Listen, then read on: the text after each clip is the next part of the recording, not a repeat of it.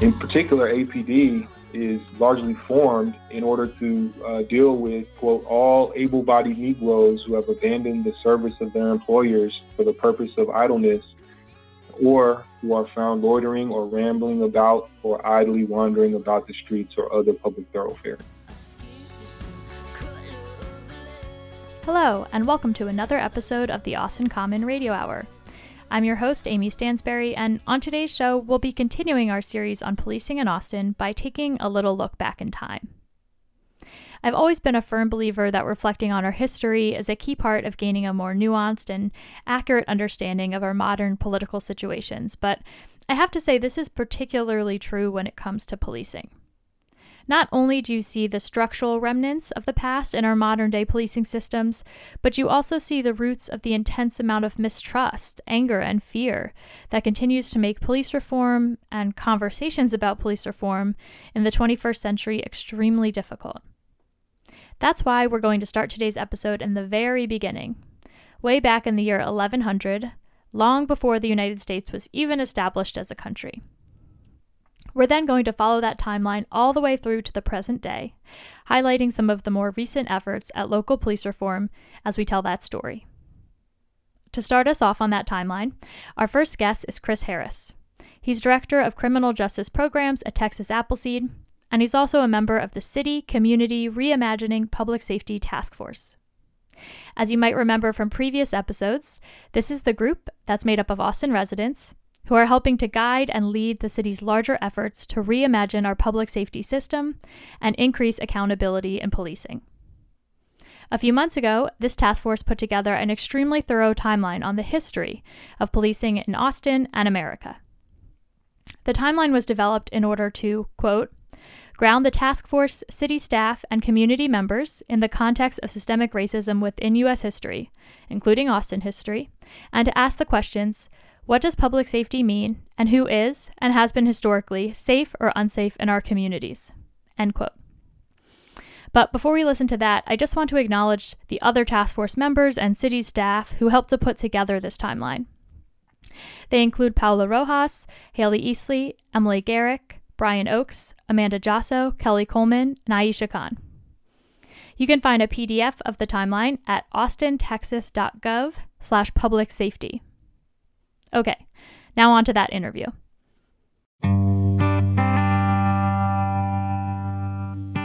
I thought maybe we could start, when you talk to folks about this, where do you begin this story? So when we start to think about the history of policing in America and Austin in particular, where do you start? I think for me, we actually started, the literal origins of the word sheriff back in England in around 1100 or so in the presentation that we gave during the task force meeting. I think that, the night watches and that were eventually, kind of compiled into something resembling a municipal police force, night watches and the private security guards that the merchants hired in London and in England that were compiled into something resembling, again, what we would call, municipal socialized policing, are really where it begins to me, because you can really see the direct sort of linkage between, this entity, right?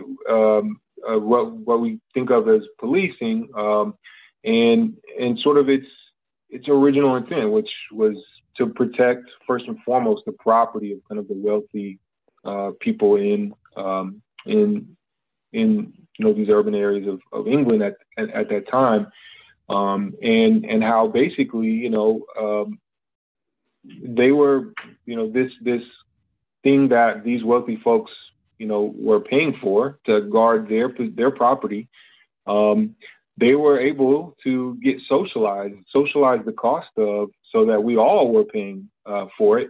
But in a lot of ways, the priorities of these new entities, of these police departments, was still protecting the property of these wealthiest individuals in these societies.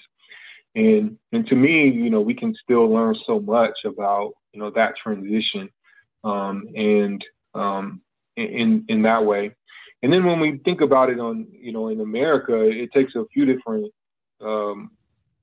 it goes in a few different directions. But the example that you're most cited, and I think is equally emblematic of that dynamic, is what we saw in terms of, the origins of policing, particularly in the American South, which was, largely as slave patrols. And so while obviously the racial dynamic, right, and sort of the racism embedded in the mission of those entities, and the racial dynamics and the racism we see play out in policing today are really clear. What it also speaks to is that same dynamic, right, where these are entities that are first and foremost designed with protecting the property of wealthy folks, in this case, wealthy slave owners, to ensure that in this context, these people, enslaved people, but who were regarded as property, were returned and were not allowed to escape and not allowed to be free. So those two things are really emblematic to me of the origins of police and where I like to start the story. Yeah, and when you start to look at it, and tie it back to Texas and Austin a bit, one thing that stuck out to me when I was looking at the timeline is this bit about the Texas Rangers. So I'm not from Texas originally, so I didn't have one of these like Texas history classes in elementary school that I always hear people talking about. So I really had no idea what the Texas Rangers were. I just had heard of it like in pop culture. But can you talk a little bit about the Texas Rangers in this time period and kind of their origins? Yeah, so 1820s, the Texas Rangers, are founded and largely considered the first state police agency in Texas, and pretty explicitly founded with the purpose to protect land that had just recently been taken and settled by white people who are new to Texas from the Comanches. And so, again, a very kind of explicit tie to the point of these deputized, what Mary McCollum calls, violence workers, people who are authorized to employ violence in the execution of their duties, is to protect the property of, a privileged few, and in this case, property that literally had just not long before been taken and settled. Yeah, again, it's that property conversation that you were talking about, and then you see, when I'm looking down on this timeline, there's also this conversation. Something I see that pops up over and over again is like vigilante groups and kind of the connection of them to white supremacy and policing. And, especially in today's world, I felt like that struck me given recent events. Can you talk a little bit about the role of these like vigilante groups and their connection to Austin? Also, there's like direct mentions of this happening in Austin. I feel like that's also key for us to just recognize. I feel like a lot of times we talk about the South and for some reason or another, we don't include ourselves in that conversation or our own city in that conversation. Yeah, sure. Well, particularly, I mean, while vigilante groups have throughout American history enjoyed, particularly white vigilante groups have enjoyed, some special protections and kind of free reign, even when there was a law enforcement, as they call it, presence, when in certain contexts, what you see, very explicitly in really, especially in the 1850s, is these kind of vigilante committees being formed, almost because there is an absence of kind of an organized police force. And so there was a mayor, a newspaper publisher, state senator, and former Texas Ranger established a vigilante committee explicitly in 1854 to drive Latinos out of Austin, particularly because he feared solidarity with enslaved people, and those Latinos would spark a rebellion against white supremacy in the city. And they basically acted as kind of pseudo police forces. And again, in 1856, another vigilante committee was formed to respond to what was deemed the white community's demand for a crackdown on, quote, idle, loitering Negroes. And obviously, we see connections with that to, sort of the ongoing efforts to criminalize homelessness, right? This notion that that certain populations, if they're not busy working, if they're not busy being exploited, then their very existence should be criminalized, and we should authorize, armed individuals, whether it's a vigilante group or a police department, to coerce them into leaving where they're at, or be authorized to arrest them and incarcerate them for merely being idle. So soon after, Austin would actually more formalize its law enforcement, but in the absence of that, these vigilante committees are an important chapter in early Austin history for sure. Yeah. And, you mentioned the more formalizing of our police force. I think to read the quote, so basically what happens is, I'm looking again further down the timeline, 1865, you have emancipation. And pretty much what you see immediately after is this push that there's this loophole, I guess, basically, that you can still have slave labor for those convicted of a crime. And that kind of creates this incentive, as you say on this document, creating an incentive for whites in power to arrest Black people in order to exploit their labor and prevent their entry into wage labor and political power. And what I wonder if you can talk a little bit about what Austin does with this, because I think this is one of the most damning quotes as far as the formation, what our police service was originally created to do. Maybe if you could talk a little bit about kind of how Austin takes this right after emancipation. Yeah, that's right. So, I think this is, such an explicit time period where you can see, the designs of our sort of organized police departments. So exactly right. You finally have emancipation of enslaved people. So it's no longer legal to force someone to work for free in your house, on your property, on your plantation, unless they've been convicted of a crime. And so what we then immediately see, and not just in Texas or in Austin, but across the South, are the passage of Black codes, which are designed explicitly to drive Black people into incarceration, which is, again, this loophole where Black people can continue to be basically enslaved because they've been convicted of a crime. So how can we structure the laws to ensure that, behavior, if undertaken by Black people, is considered criminal, and then that will allow Black people to be enslaved yet again? And so that's what's done.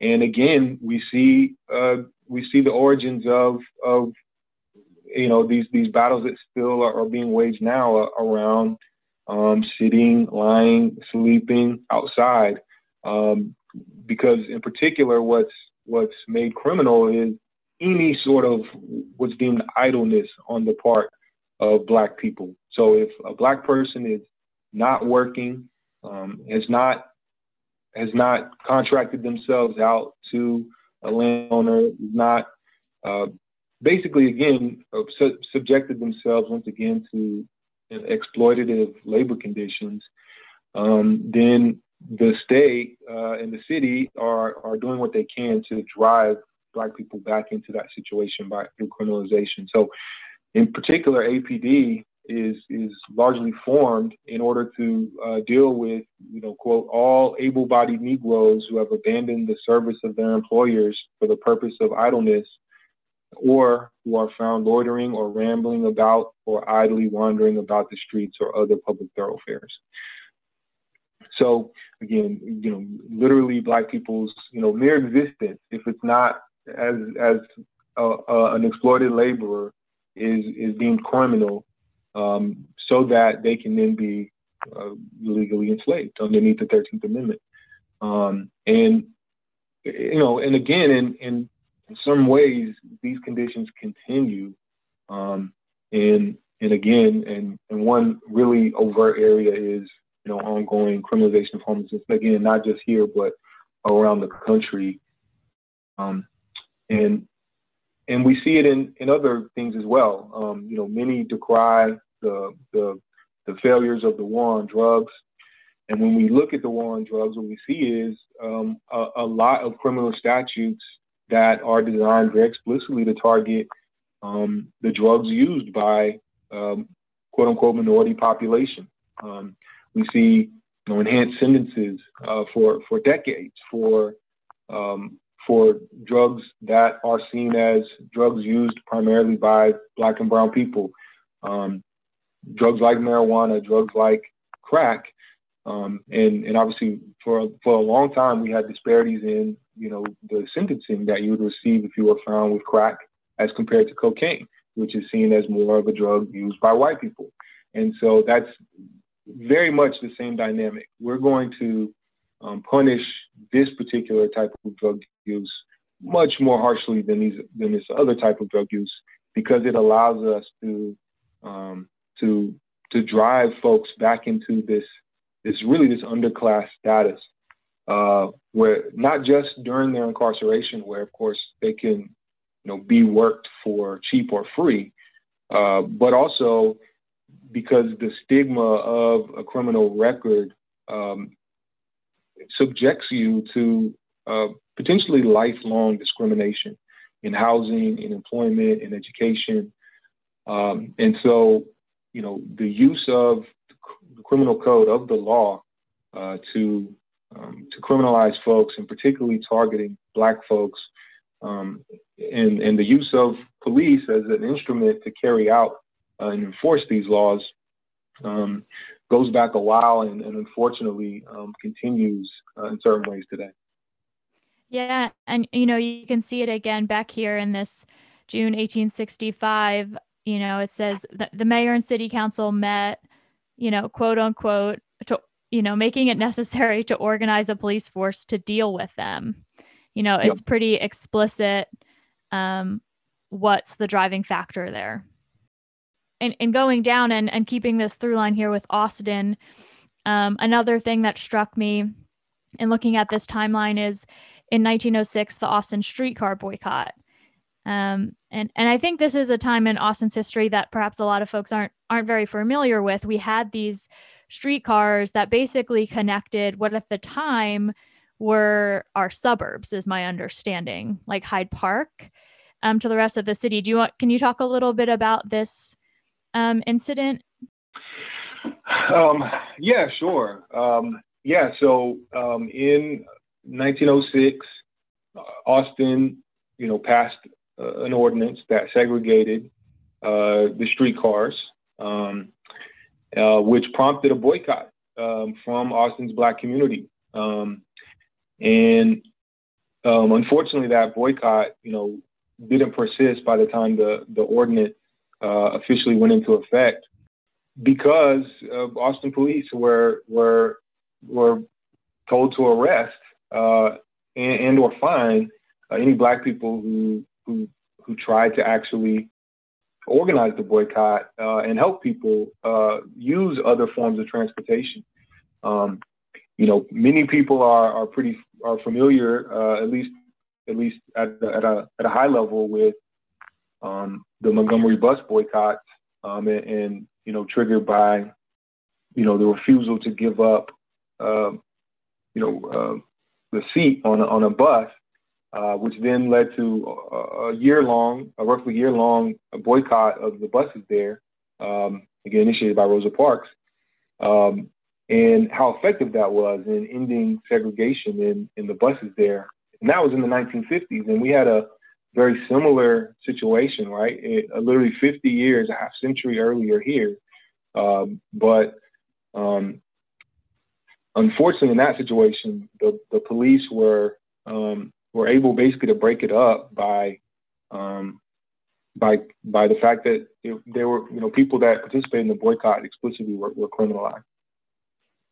And this kind of fits, I think, into another theme that you see, which is the police's involvement in suppressing these kind of movements, right? Yeah, no, that's a great point. And so, it's clear here, right, that there's not a public safety reason for this ordinance. There isn't a grand danger that comes from Black people using alternatives to the streetcars to avoid the segregation that they're being subjected to, the second-class status they're being subjected to on these streetcars. This is very explicitly a use of the criminal code, of the law, and of the police, the law enforcement, to simply break up a social and economic movement. And right, this is another sort of regular feature of policing, and not just of these types of movements, but we also see it very often and repeatedly in the labor movement as well, where again police are brought in, and it's really similar, right? It's really police being used to protect the economic interests of an entity, whether it's the railway operators or a factory, and the police being used to break up a strike. It's again a fairly explicit use of police and law enforcement to protect ultimately what's deemed as the rightful property of an elite. Mm-hmm. Another story that I would love for you to share, it's also on this timeline, is August 22nd, 1919, captures this incident of John Shalati. I'm not exactly sure if I'm saying that name correctly. Can you tell folks about this? I think what's interesting, one of the things I really liked about this report that you all put together is, again, this thing of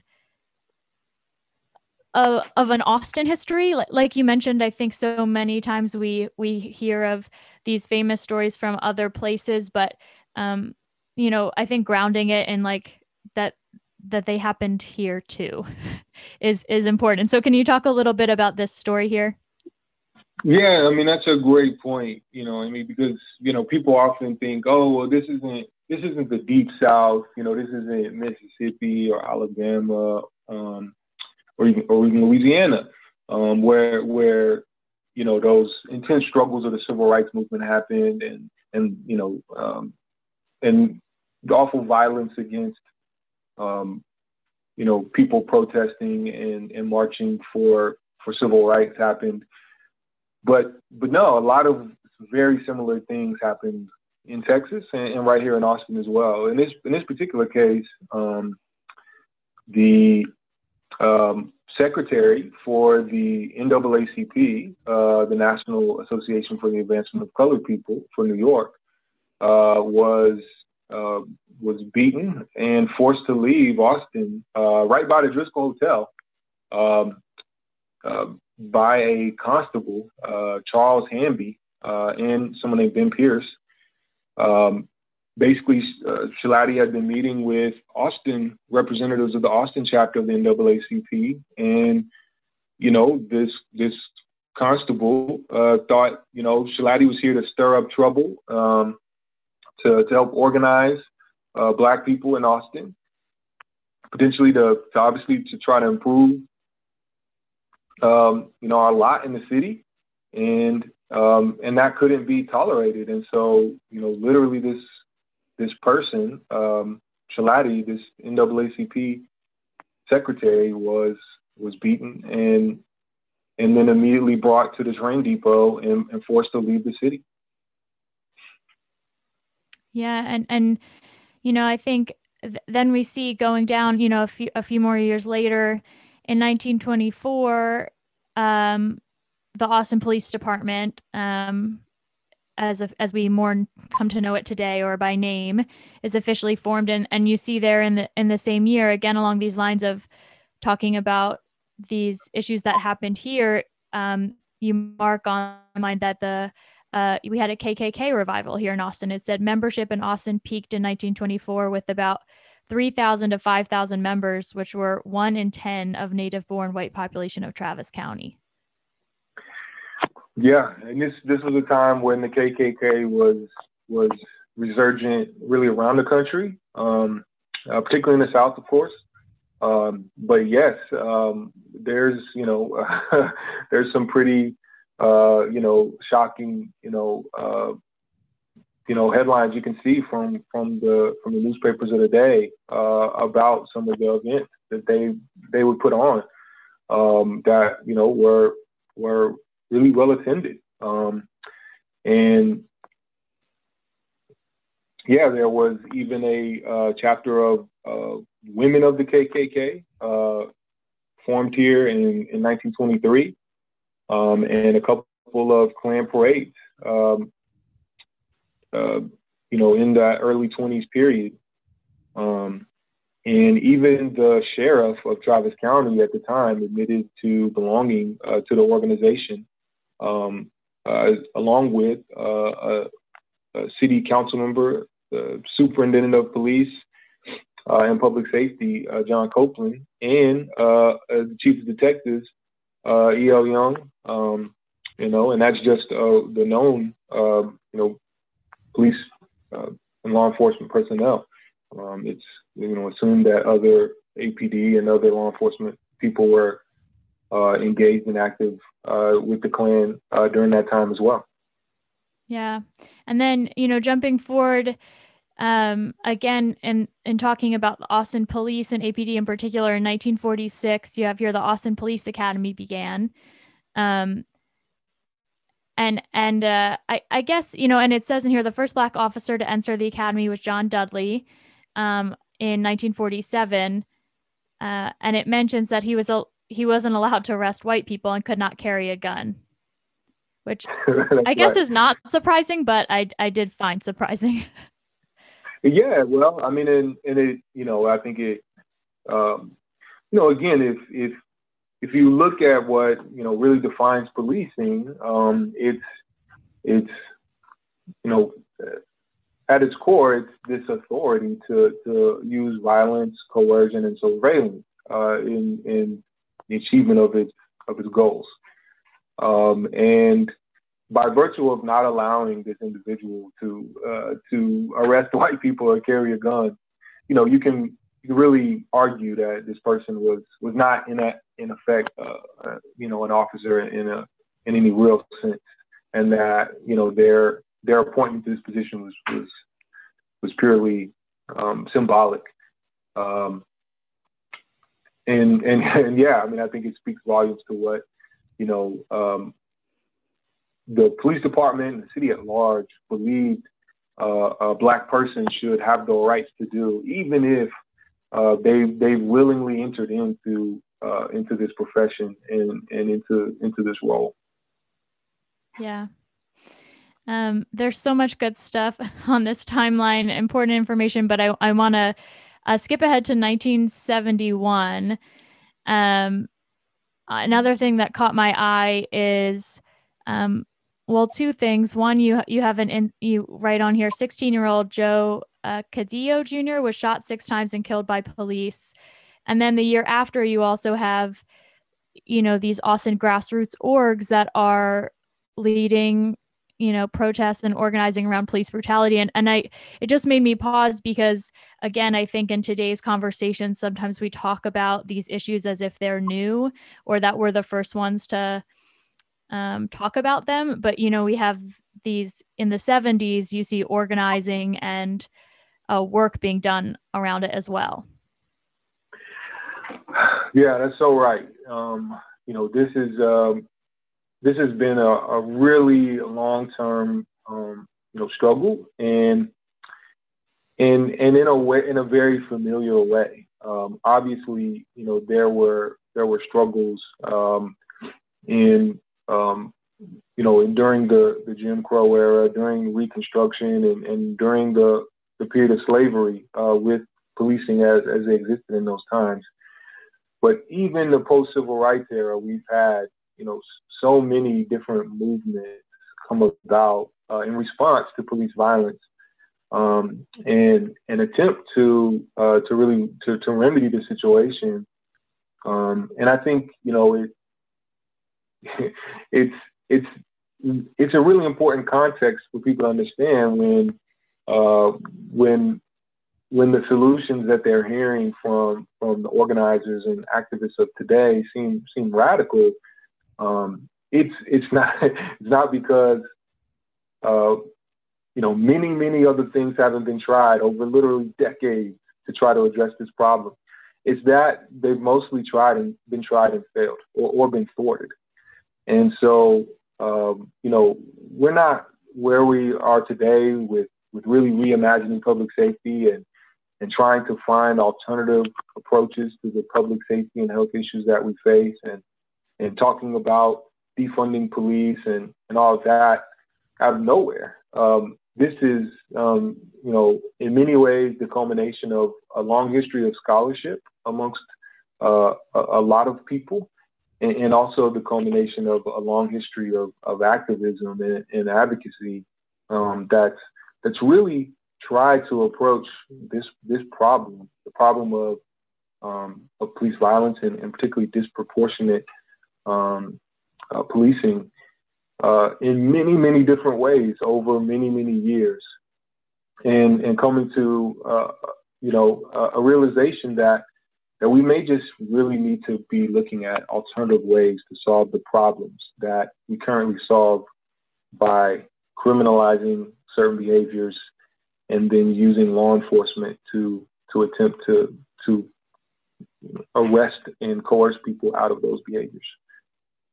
Yeah, I think this is so something that's so missing from a lot of the conversation is, I hear a lot of folks, I'm sure you do as well, push back against this narrative of, why do we need to fully reimagine public safety, or not liking, the term defund the police, or feeling like, why don't we create another report or study or, kind of bit of like, I'm not against it, but I think we should do more research kind of thing. Like, how frustrating is that? Or what is what is your general response to that?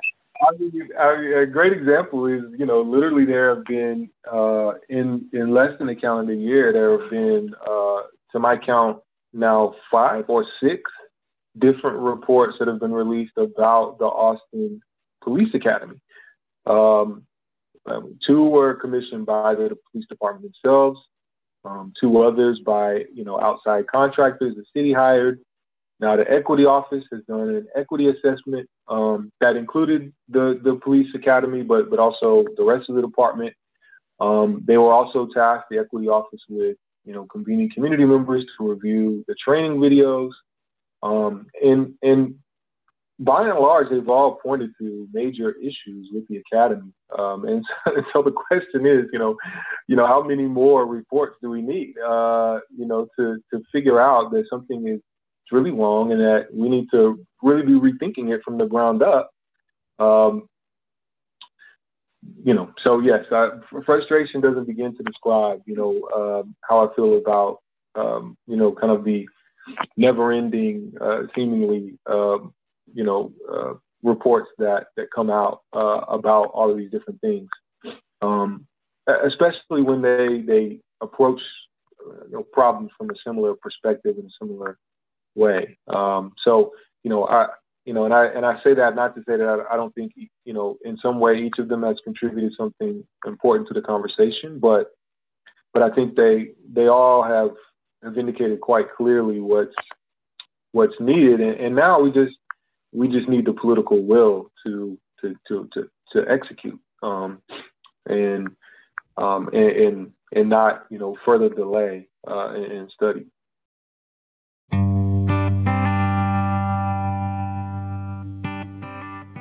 So after listening to that clip with Chris Harris, we have a pretty good recap of the history going up to about the 1970s, with some hints of today in there as well. But to provide even more context on some of the police reform efforts in our more recent past, I wanted to bring in Bill Spelman. Currently, Bill is a professor at the University of Texas, but back in the 90s and early 2000s, he was an Austin City Council member. And this is way back before our current district system, when we actually only had 6 at-large council members and 1 mayor. Anyway, I wanted to talk to Bill because in preparation for this podcast episode, I did a bit of a deep dive into the Austin Chronicle's archives to get a sense for how Austin has historically approached policing and police budgets. And over again, Bill's name kept popping up. Like this article written by Michael King in 2014 with the headline, 3 cheers for Spelman. Councilmember makes his final pitch for sane police spending. The article goes on to say that a series of budget adoption discussions held in September 2014 were Spelman's, quote, annual attempt to rein in, to a degree, the growth of the Austin Police Department budget, end quote. In the end, Spelman's proposal to still increase police staffing, but to a lesser degree than what APD was requesting, was ultimately voted down in a 5-2 vote, with just Spelman and Councilmember Laura Morrison voting for it. Given the fact that City Council voted unanimously this past summer to reduce the size of APD's budget for the first time in years, I wanted to talk to Spelman about what has changed since his time on council. Here's a short snippet from our interview.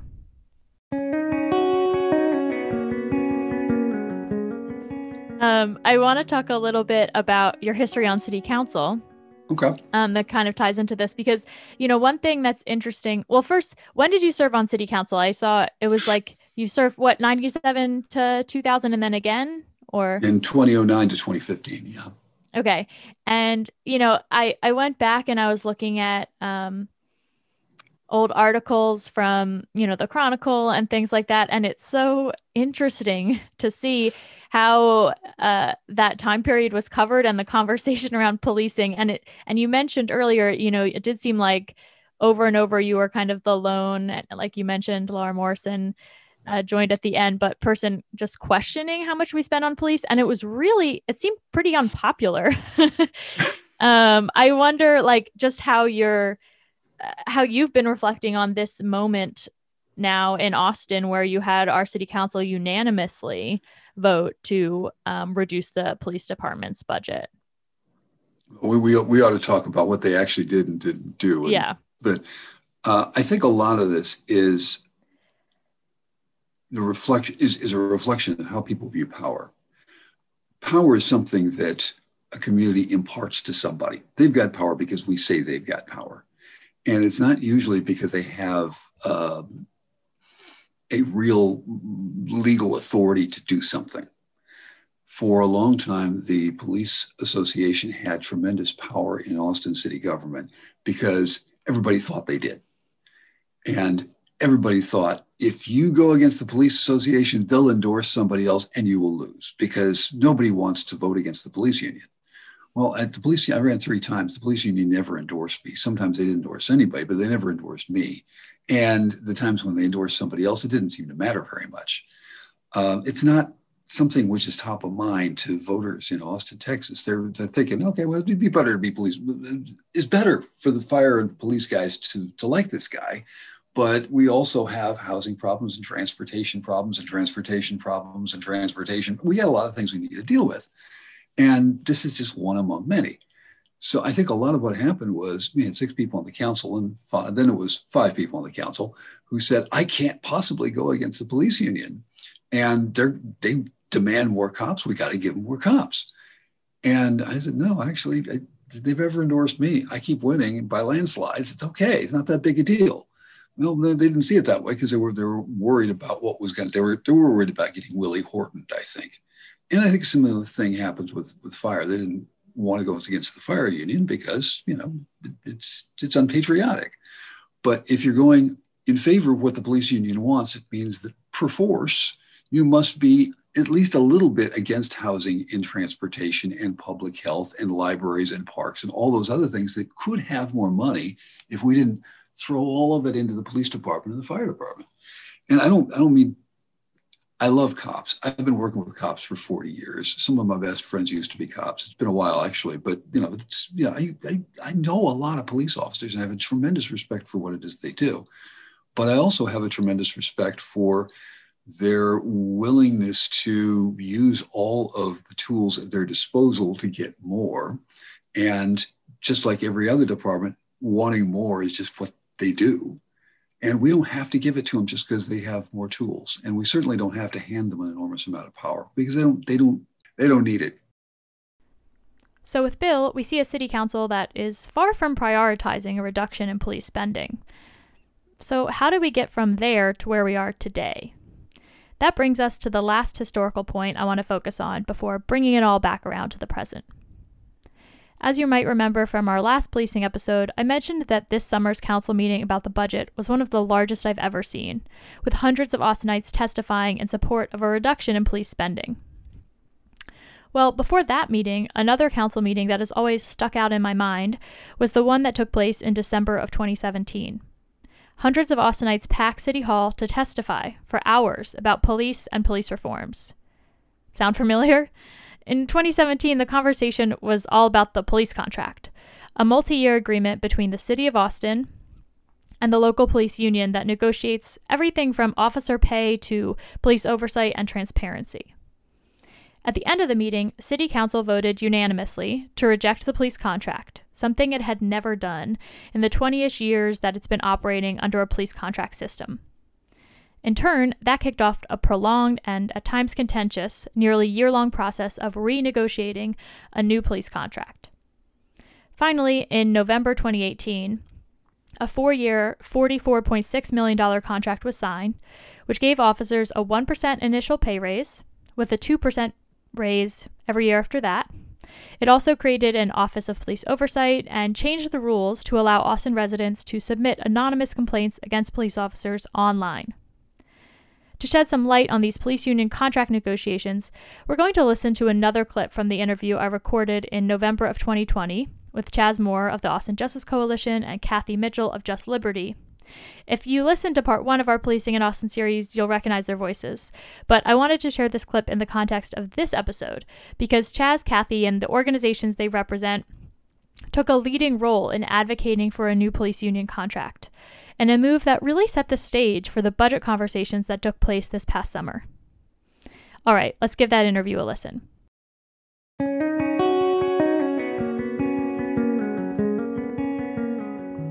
I want to talk a little bit more about that police contract negotiation effort.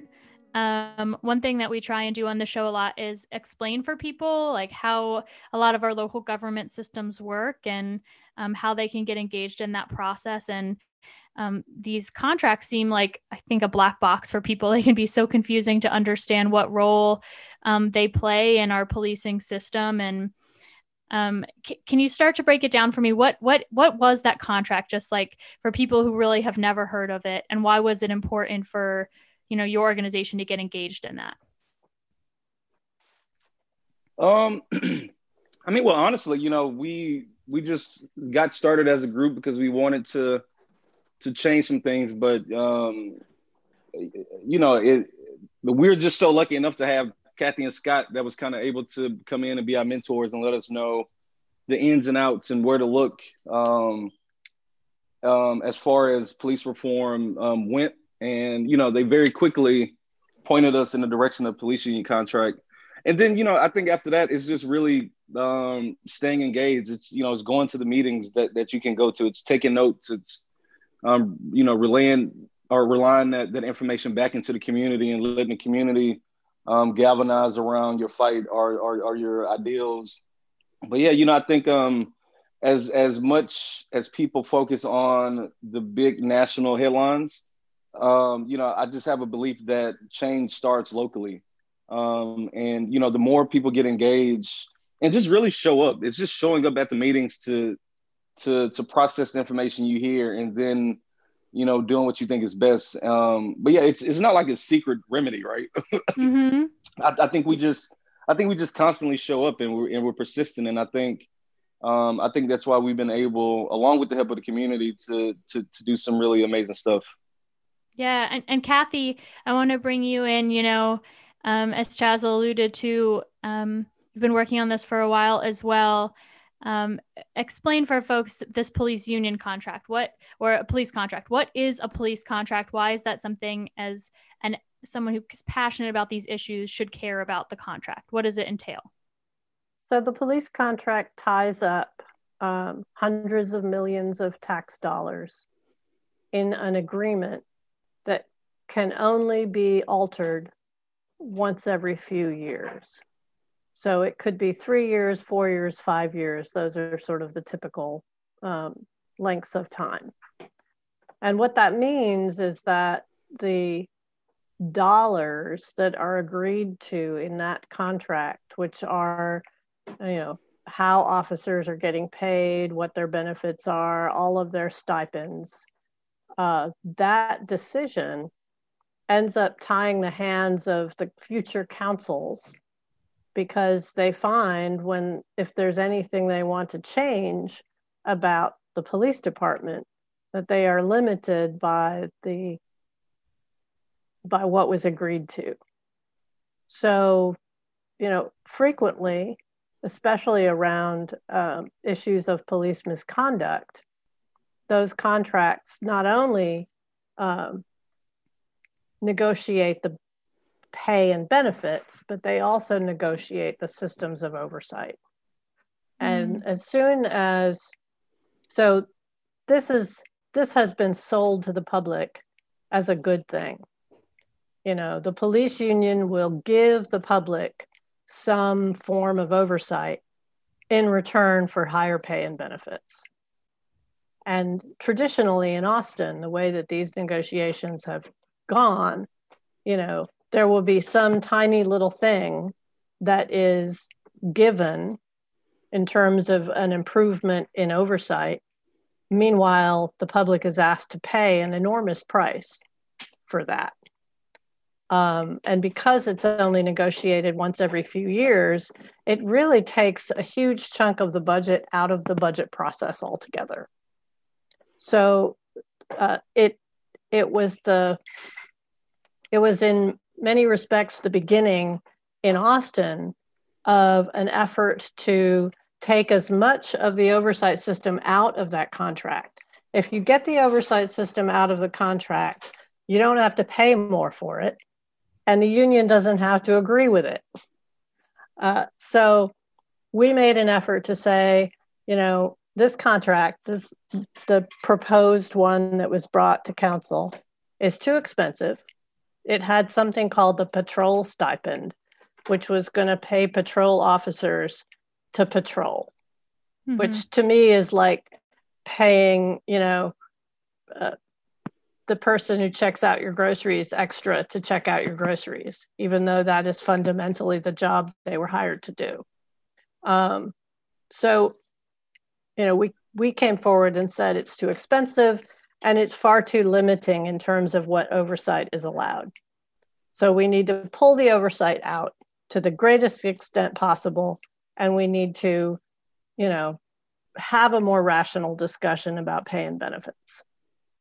And that's really all we did. But by doing so, we were able to empower civilian oversight in Austin in ways that had never been empowered before. So we now have the Office of Police Oversight, who is really conducting oversight in ways that we've never seen before. and raising issues that then have to be addressed. So I think that it led to where we are now, because once we had a decent civilian oversight system, once we were starting to articulate all of the problems, then we hit a point where suddenly the problems had been pretty clearly articulated and demonstrably proven, and yet we weren't really making progress on changing the behaviors. And that's the moment I think we hit when Mike Ramos was killed. Years of work, years of increased and improved oversight, years of transparency into the problem. And suddenly we realized kind of how little we had gotten in terms of actual behavior change. Chaz, would you agree with that? Yeah, absolutely. Absolutely. And one thing, I think Chaz, you sort of alluded to it, is I remember when that police contract work was happening, and the city council meeting when that vote was taken, maybe for city council to reject the police contract at first, it was one of the biggest city council meetings I've ever been at. Most of the time you go to city council meetings and they're pretty empty and dry, but it was a packed house, and it seemed like there were so many people who showed up to talk about that. And I know that was, the work of a lot of your organizations. Chaz, do you want to talk about some of the organizing work that went into, that was the first time, I believe, that city council ever decided to reject a contract. Yeah. And it was, it felt like a 18-month process, right? Because we had the year or half a year before when Greg Kassar put us in the budget rider, which basically alluded to the fact that APD needed to work with community groups to come up with some local reforms. And that never really quite happened. And then, of course, we went to all these boring meetings where we couldn't talk, we couldn't fully engage, and we could just take notes vigorously. And then it came down to after the meetings, the meetings that happened, the contract was in its first form, and now we had to go and talk to the community, and we went to every district and talked to every district in the city of Austin about what this contract meant and why it wasn't up to par. And then you go to the meeting, like the 9-10 hour meeting on December 13th, 2017, I believe. And that was the first time. I still think that was the first time anywhere that city council had told or voted unanimously against the police union contract. Normally, like, this is like a rubber stamp process because we just don't tell police no. And then you fast forward 6 months after the union threatens to walk away from the negotiation table, and then they finally come back and we have to go through another round of meetings. And then we were able to get this slightly better version of a police union contract, but it was very tedious. It was a very tedious journey. And I definitely wouldn't do it again. Well, maybe I would, but yeah, it was a process. And again, I think the fact that we were so consistent, like we didn't miss any meetings. We went to every meeting just like the city and the police union did. And then the fact that we were able to very clearly state the problems that we saw happening in the negotiation process and in the contract, I think it helped us get to to this better place that we are now. Yeah. And so, Kathy, as you mentioned, out of that process came the Office of Police Oversight. Before we had a different system, right? It was the citizen or the police monitor or something. Yeah. We had a police monitor and a review panel. And, I think that the strongest statement about our previous system came from the review panel itself in their letters that they wrote, that increasingly over the years, sounded like people trapped in a room screaming for assistance because the panel would review, very significant, I will say, I'll use the term conduct. They would review the conduct of police officers in some of our most horrific incidents, and they would find all kinds of policies and procedures that we needed to change. And they would state in each letter, in our 6 previous letters where we dealt with this issue, we have stated that this needs to change and we have been ignored. And, by the time that we got to that moment where we were coming up with something different, a lot of that was in the back of our minds, that the people who had been in this prior process were calling for help. And so, the new contract focused on pulling as much out of the black box as possible. Pretty much everything prior to this contract was a secret unless an officer received a suspension, which is the most significant form of discipline. So not very many officers receive suspension compared to all of the misconduct that may be occurring. And so most of it remained in the black box. So by pulling the Office of Police Oversight, or formerly the Monitor, out of the contract, we were able to maximize the powers of that office under state law, which turned out to be significant. And we were able to, in the contract, get a lot more information made public about misconduct and its outcomes. And so those were kind of our biggest wins in the new contract, was this much more empowered Office of Police Oversight, who I want to do a shout out, is doing an amazing job. And really pushing to fully implement what that gain really means.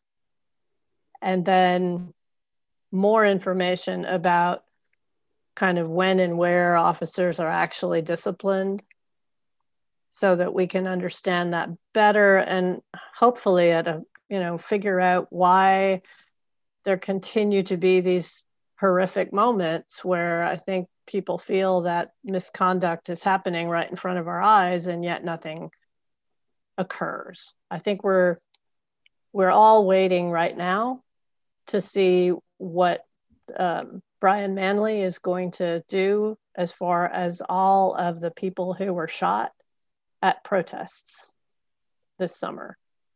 Mm-hmm. Yeah. Oh, sorry. No, it's okay.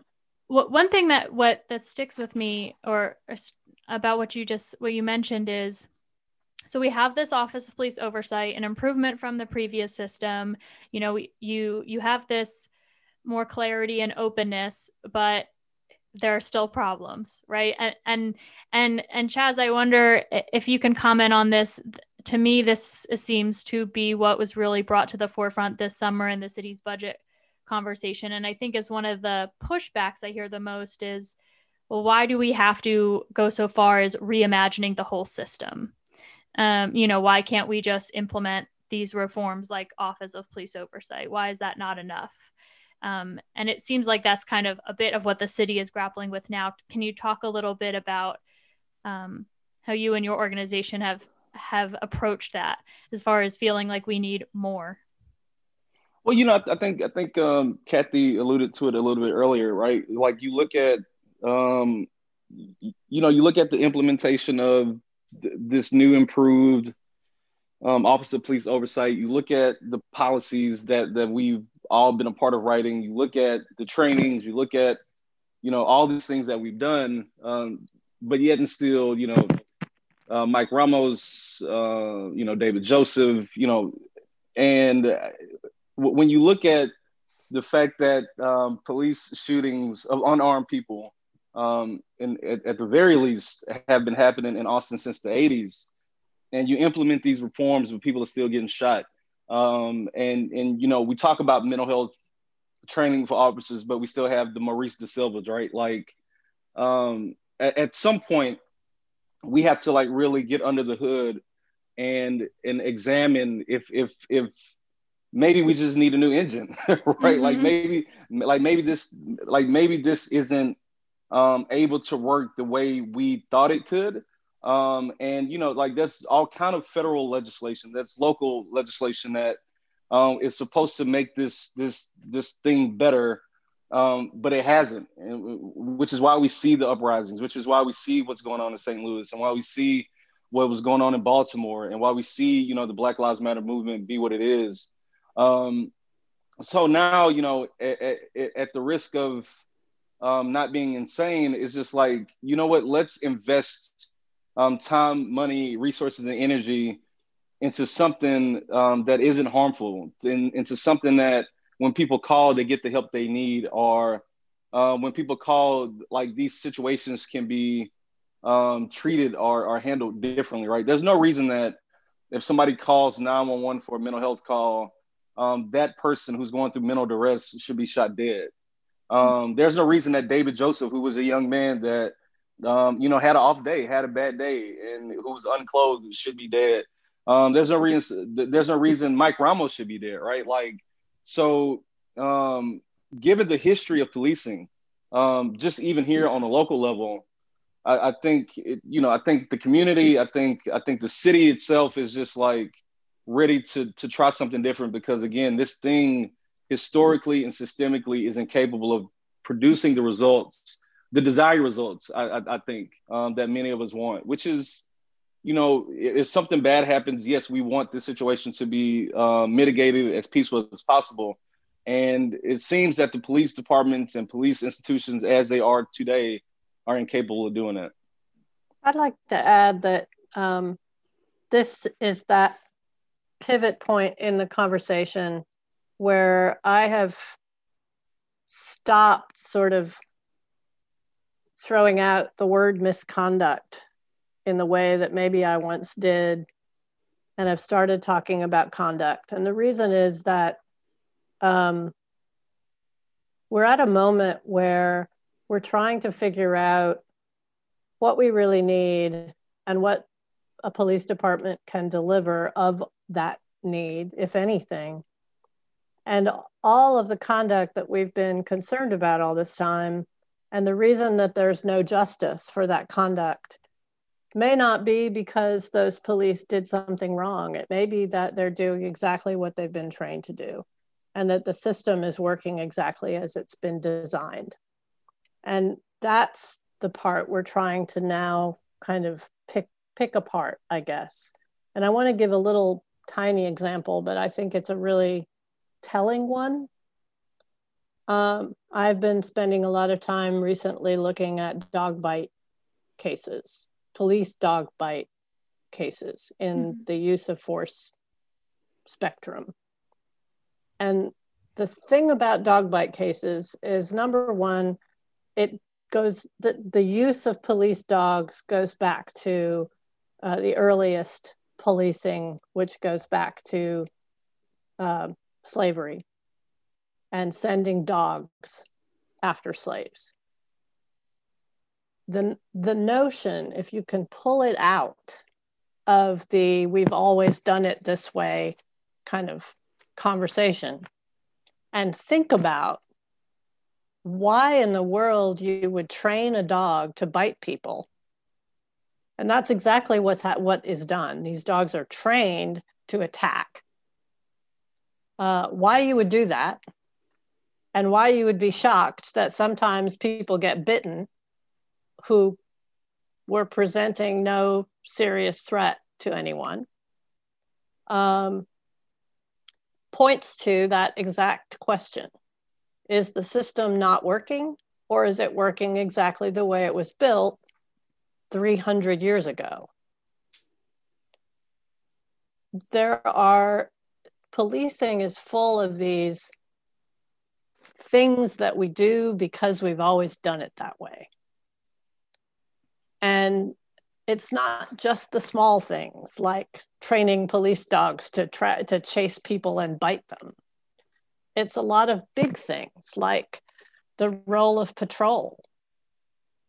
Why do we believe that a guy driving around in cars, mostly seeing people not doing anything criminal, is a great way to police. Like, why do we think that? Well, again, patrol goes all the way back to the roots of policing in controlling Black people at the end of slavery. And so part of what's happening in Austin, and what I think is the most exciting piece about this reimagine, is this idea that we understand we need a public safety strategy. It's possible that this one has its roots so deeply in our history of slavery and our history of caste relationships that maybe we need to deeply rethink, not fix or tweak around the edges, but deeply rethink how we address our public safety needs. And that's the exciting thing about where we are.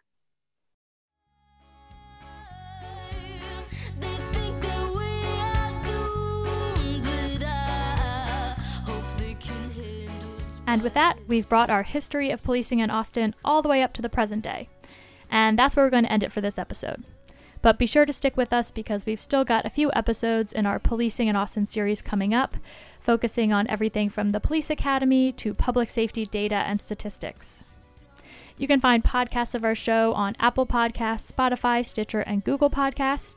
And one quick friendly request on this, if you like our show and find it useful, please consider rating, reviewing, and subscribing on your favorite podcast app. It really helps us to be seen and heard by more folks in Austin, so thank you in advance if you're able to do that for us. And as always, you can learn more about the Austin Common by visiting our website at theaustincommon.com or following us on Instagram at _Austin_common. This show is hosted by me, Amy Stansbury, and produced by John Hoffner and broadcast live via Co-op Studios, a cooperatively run community radio station based in Austin, Texas. To listen to more of KOOP's amazing lineup of shows, visit koop.org or tune in to 91.7 FM. That's all. Thank you.